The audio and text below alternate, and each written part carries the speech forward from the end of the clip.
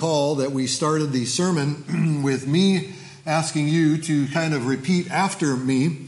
And I did this little thing where I said me, and you said me, and I said me, I need to lead. And you repeated back, me, I need to lead. And so last week, if you were here, maybe you recall that we said the number one obstacle in me leading me, the number one obstacle in me leading me is my emotions.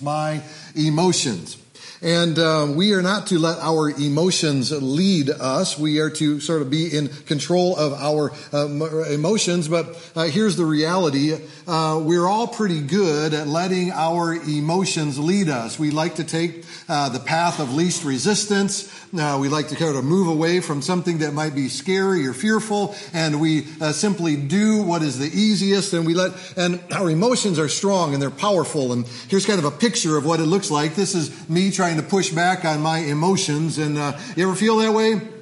Something traumatic happens, something big, and sometimes it's not even that big, but we kind of feel like there's our emotions are a big sumo wrestler, and we're trying to push up against them. But the reality is that feelings are not to control us, but we are to control our feelings. So this morning, I would like you to say this. I want you to say feelings. Say feelings.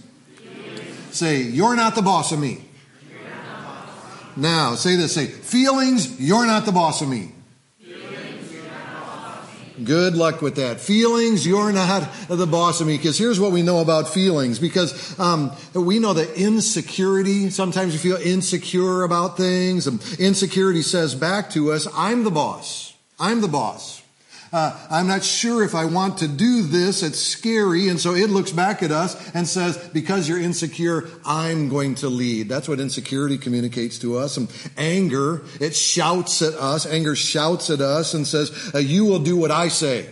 Right? Anger takes over and all of a sudden we're doing things that we might not otherwise do or say because it just kind of runs right over the top of us. And discomfort says, run the other way.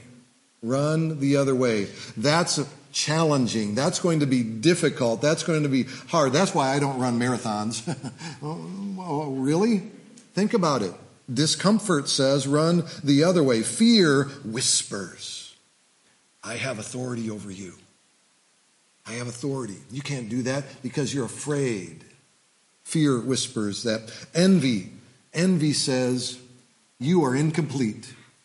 You look at what they have up against what I have, and I feel envy, feeling this emotion of envy, this feeling of envy. It just simply is communicating to me, you're not good enough. You're not complete, Steve.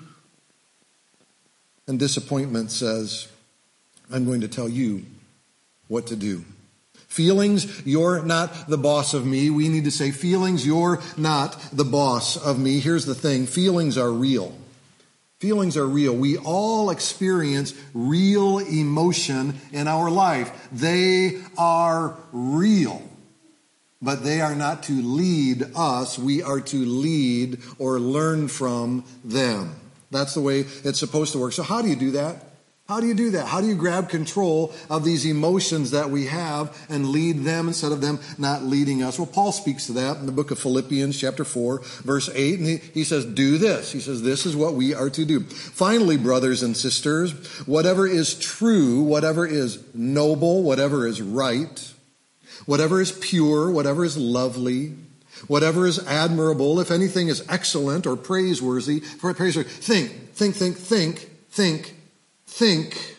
think about such things. What's that mean? It means fix our thoughts on. It means manage your thoughts, control them. Me, I need to lead. I need to think about things that are good and not bad. Here's the reality.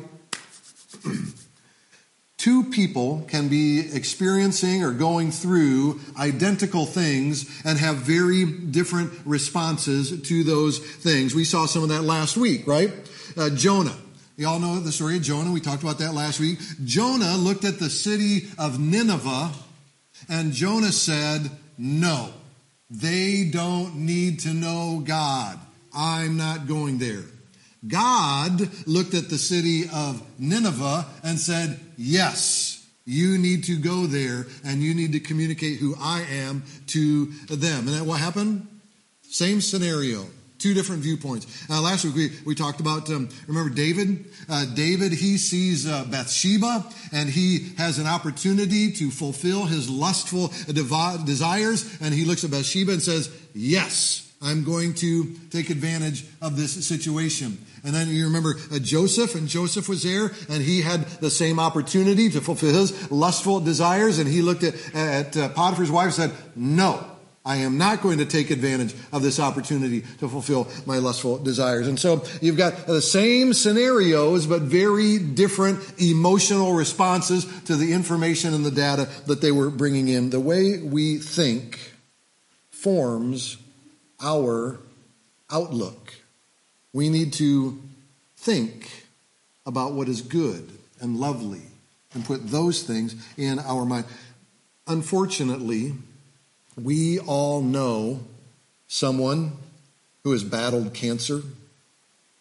We know someone that has suffered a job loss, something very difficult or traumatic, another kind of loss, a loss of a loved one. And we've watched people go through those experiences, and they have been angry, and they have lashed out, and they have just been enraged by the situation that they have gone through or the experience that they have had. We've also known people that have went through those same exact things with grace and peace and calm and love. Getting a hold of our emotions. The number one obstacle to me leading me is my emotions and feelings. You're not the boss of me, and I am to control them, and they are not to control me. How do we go about doing that? Romans chapter 12. Paul tells us, he says this. Now listen to this.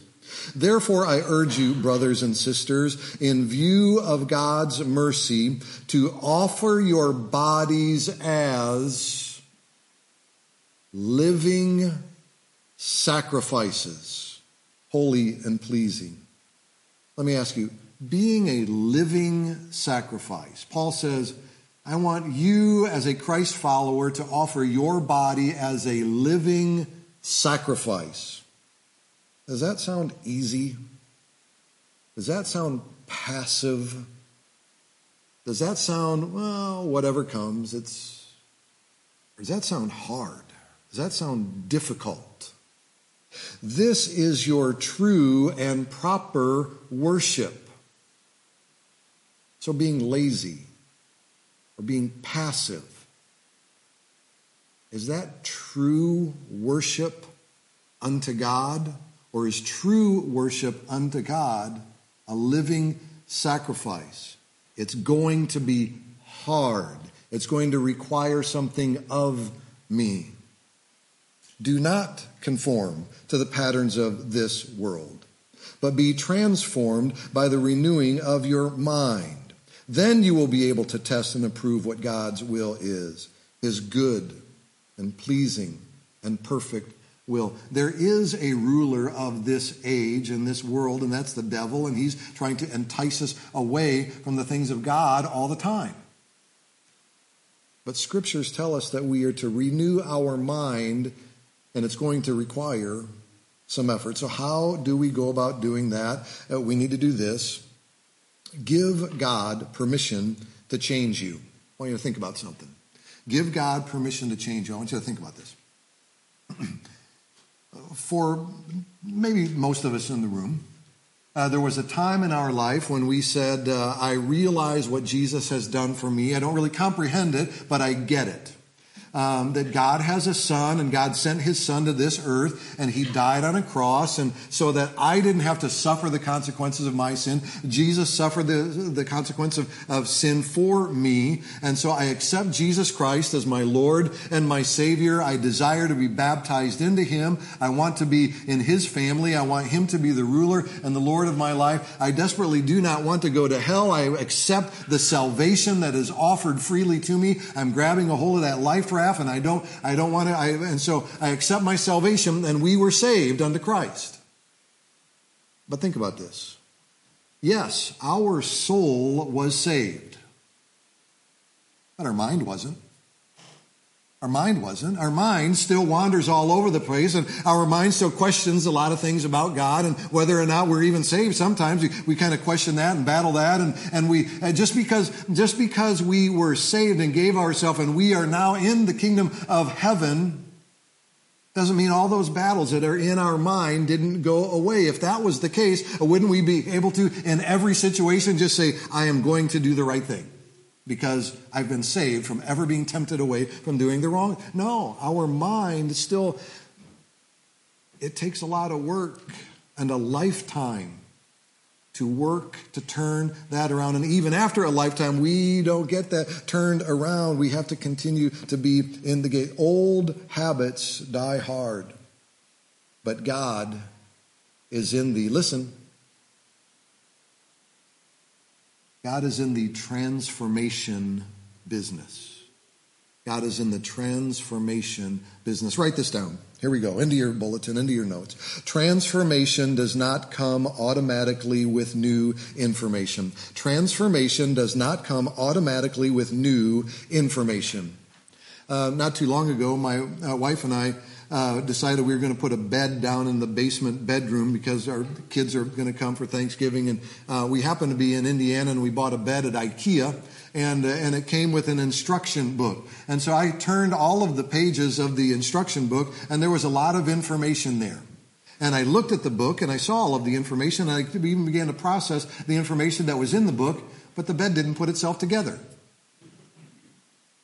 Transformation does not come automatically with new information. That means you can attend church, and you can go to Sunday school, and you can be in a Bible study. That means that you can attend church and not change, because transformation does not come automatically with new information. That's interesting. And then you change. Acquiring new information, by the way, acquiring new information is not why you come to church. If you come to church and you sit back and you go, well, that sermon was really good. There was a lot of new information there. Now I can go home with this new information. That's not why you come. So, know this. There are pitfalls. There are pitfalls and snares and traps along the way. We can say out loud, me, I need to lead. And the number one obstacle to me being the person I really want to be is my emotions. They're pushing on me like a big sumo wrestler, and feelings, you're not the boss of me. And we can say all of those things.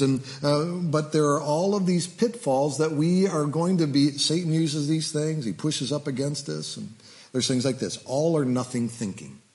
All or nothing thinking. Extremes. That person doesn't like me, therefore I quit. I didn't get the job, therefore I'm useless. You ever have that stuff kind of swim around in your head? One thing happens, it kind of takes over. All or nothing thinking, that's a devil. It's a devil. What about this one? Overgeneralization. Overgeneralization. When you have a disagreement with one person and then you begin to tell the story as everyone is against me or everyone is on that side. And we do those kinds of things in our mind. Not in reality, but in our mind we do those things. Those come from mental filtering. Mental filtering. You ever filter out all of the good stuff and dwell on the bad stuff? There's times that as I'm leaving the stage, after I finish my sermon, as I haven't even made it, 3 steps down here, and I go, I forgot to say that in my sermon. You don't know that. I don't come back up here and say, let's go back to that other part because you don't care about that anyway. But I know I forgot that thing, and I can leave here, or maybe somebody will, kind of challenge something that I did in my sermon or whatever, and I can think about that, and I can dwell on that, and I can beat myself up over that, and so I can go right to that. I can filter out the fact that 98% of it was there and it was all delivered, but that 2%, man, that you're a failure there. And you ever do something like that? Here's something that somebody told me once upon a time. 100 compliments versus 1 criticism equals 1 criticism. 100 compliments versus 1 criticism equals 1 criticism. And so probably things are a lot better than we allow our mind to think. But the devil, he likes to get in there and says, oh no, it's all or nothing. You're either good or you're bad, and probably you're bad. Overgeneralizing things and mental filtering out all of the good and then jumping to conclusions, filtering everything through the negative. The devil comes after you and he uses those things. So what do we do? What do we do? And now you're saying, well, you can't give us any new information, Steve, because new information clearly isn't going to do anything for us. So I'm not going to give you any new information. I'm going to give you 3 action steps. You following me there? You following me there? There's the difference between getting new information and action steps. Oh boy. You guys can watch this later. It'll be available on YouTube, and you'll figure that one out. Okay, you'll laugh then. Okay. 3 tools to think differently. 3 tools to think differently. Do this. Number 1, talk to yourself. Capture your thoughts. Okay, we're going to do an exercise right now. I'm going to put some numbers up here on the screen, and just in case you forgot how to count to 10, I put the numbers up here. And so here's what we're going to do. I'm going to lead us through counting to 10, just like this. I'm going to kind of go like this. I'm going to go 1, 2, 3, 4, 5, 6, 7, 8, 9, 10. And now here, I want you guys to do that with me, out loud, real loud. I want to hear you counting to 10. Okay, are you guys ready? You understand? You ready? Are you ready? So let's count to 10 together. All right. 1, 2, 3. Chocolate cake. I love chocolate cake. Chocolate cake is the best. I just love chocolate cake. All right. How many of you made it to 10? How many of you are gone at chocolate cake, right? And so listen, this is what the Bible says. 2 Corinthians chapter 10 verse 8 says, take captive every thought to make it obedient to squirrel. You guys remember the squirrel reference from the movie, you know?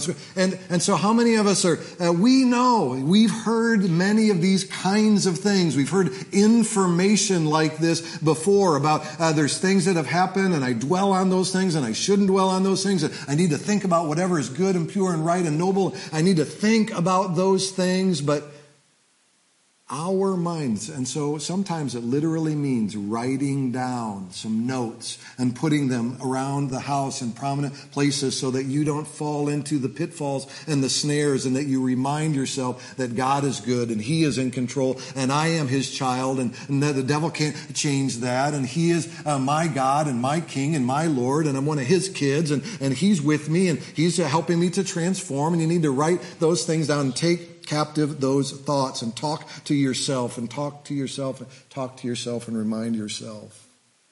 And then do this. Know that it takes time. It takes time. Here's a picture of Saylorville Lake. This is over in the middle of Iowa. And several years ago when our kids were little, we used to go here all the time. Here's a picture of my kids. And I got my son, and then a couple of them on there are my girls. And then there's my niece and my nephew. And this is at Saylorville Lake. And here's a picture we go out, and most of you guys have done this. We're by a body of water here, and boating is a thing in our community as well. And you know how it is when you go out there and you go tubing and you go flying around, and all you're trying to do is trying to get that boat to cut as many sharp turns as fast as you can, because all you're really trying to do as a good dad, as a good father, is to see if you can't get that boat to turn hard enough, that'll whip that tube hard enough that you can shed all of your children off of the tube and watch them skip across the water before they finally, you know that is the goal of the good father when he's out there tubing, cutting and doing, right? Isn't it? Anybody, you've done that, right? And then you're kind of pulling the seaweed out of the back of your brain going, "Ooh, that was a good one," right? And you've been there. That's so fun. That's so fun to do that. Here's a picture of some other boats. These are super tankers. Super tankers. My little boat, it was a nice little boat. It'd go maybe 40 or 45 miles an hour when you get it up on plane. And you know how fast a super tanker can go? A super tanker, top speed, in the middle of the ocean with nothing but time to accelerate, can go all the way up to 16 knots. 18 miles an hour. 18 miles an hour. I tell you what, if there was a tube behind that thing, that would be a nap, right? I mean, 18 miles. Now, do you know how long, when we, you know what it's like. You fly around, all your kids go off of the tube, and then, you kind of, boom, you throttle it back, the thing just kind of slows down, you turn the wheel, you go back, and you pick them up right there, just in a tiny little area. You know how long it takes a super tanker to stop? I'll illustrate it for you here. Let's say that the super tanker, now we know there's not super tankers on the Mississippi, but let's say a super tanker was going full speed, 18 miles an hour, and it hits the brakes in Princeton. It would not be stopped until it arrived in Port Byron. 6,000 meters it takes to shut down. You know how they shut that thing down? They're going full speed ahead. They literally throttle it all of the way back. They put it into neutral. They put it into full reverse, and that's how long it takes to stop a super. You know how far that is? Right down here, if we kind of all went down to Subway for lunch this afternoon, and then we kind of made our way right down into Port Byron, and if it went full reverse, if it started stopping there in Port Byron, it would get stopped just in time so it wouldn't go over the dam down at Lock 14. Do you know how much space it takes a super tanker to turn around? 1,200 meters. What's that mean? Take a look at this picture. In order for a super tanker to do a single U-turn, 1,200 meters to turn it around. It takes time. It takes time. Some of us have little emotions, like a little runabout inside of us, and they come and go.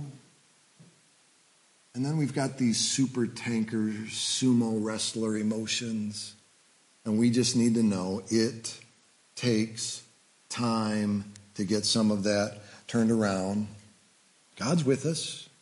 He's for us. We can't give up. It takes time to turn it around. Then do this. Empower a friend. Empower a friend. Give someone permission to call you out when you are being emotional. Empower a friend. My best friend's name is Mike Damastis, and he's a preacher over in the middle of Iowa. And he's a good friend of mine. This is genuinely how good of a friend he is that if I'm going through something very frustrating, very discouraging, something that is overpowering, something that is really dragging me down, I can call up my brother Mike and I can tell him all of that. And then you know what he does? He just starts to laugh. He just laughs at me and he pokes at me and he makes fun of me and he says, "You're being a big baby, you big whiny baby." And he says all that kind of stuff. And I can hear that from him and I can hear that from him and I can know that ultimately he's right and it's true. And he just laughs and laughs and laughs. But I have the kind of relationship with him that when he, "Oh, your dog died. Oh, shut up," And okay, now you're thinking, "Oh, that's cruel," right? But you understand what I'm talking about. You have people in your life that you can tell things to, and they'll call you out and if you don't, you need to. There has to be people in your life that can call you out when you are letting your emotions run over you.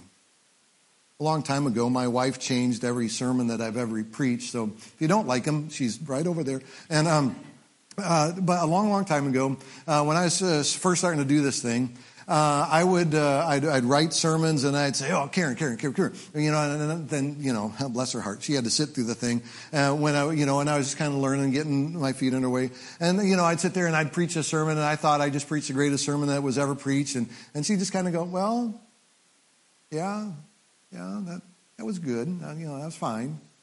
Now, is there a way for you to say that exact same thing, but say it in the positive instead of saying it in the negative, And she changed all of those because all I wanted to do is show up every week and just be like, "Y'all going to hell? You better change," And she would say, "No. How about if you say you can go to heaven, follow Jesus. Flip that thing around. And she changed all of those, and she was able to speak into me and help. And do you have people in your world, in your life, that can help you change? We need people in our life that can help us change. We need people. And how does a super tanker? Harbors are pretty small. Pull the super tanker into the harbor. How does if it takes 1,200 meters for the thing to do a U-turn, how does a super tanker turn around? It has a tugboat. It has a tugboat. It has a tugboat. It has a series of other little boats that come up by it and kind of push on it and kind of help it get going in the other direction. It has a tugboat. You need a tugboat. You need a tugboat.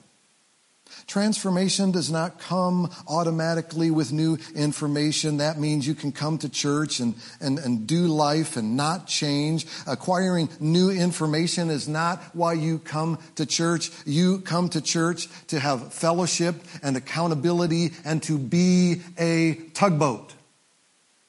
That's why you come to church. That's why we are here.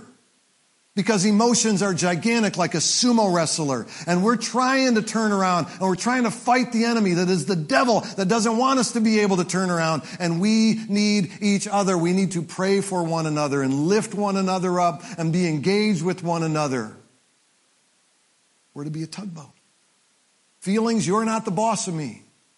And I need somebody to help me turn around. Number one obstacle to me being the person that Jesus wants me to be too often is me. Because it's too easy for me to follow the path of least resistance instead of fully engaging the process of denying myself and becoming the person that Jesus wants me to be. I need to know that there's people around me, and you need to know that there's people around you that will push and tug and pull and call us to be the people that Jesus would have us to be. I don't know where you all are on your spiritual journey, but I know this. If you've never given your life to Jesus Christ, He wants to put His Spirit inside of you and save your soul. He wants you to attach yourself to the body of Christ and put your membership in His church, that you would be around the other tugboats as we move towards Christ. I don't know what decisions you need to make in your life to be the person Jesus wants you to be, but I know this. You're convicted of something right now by the power of the Holy Spirit. Don't run from it. Act on it. Move towards Christ. Let's pray. Father, thank you for the gift of your Son. Thank you for the salvation that we have. Father, help us to love and encourage one another. We ask it in Jesus' name, and amen.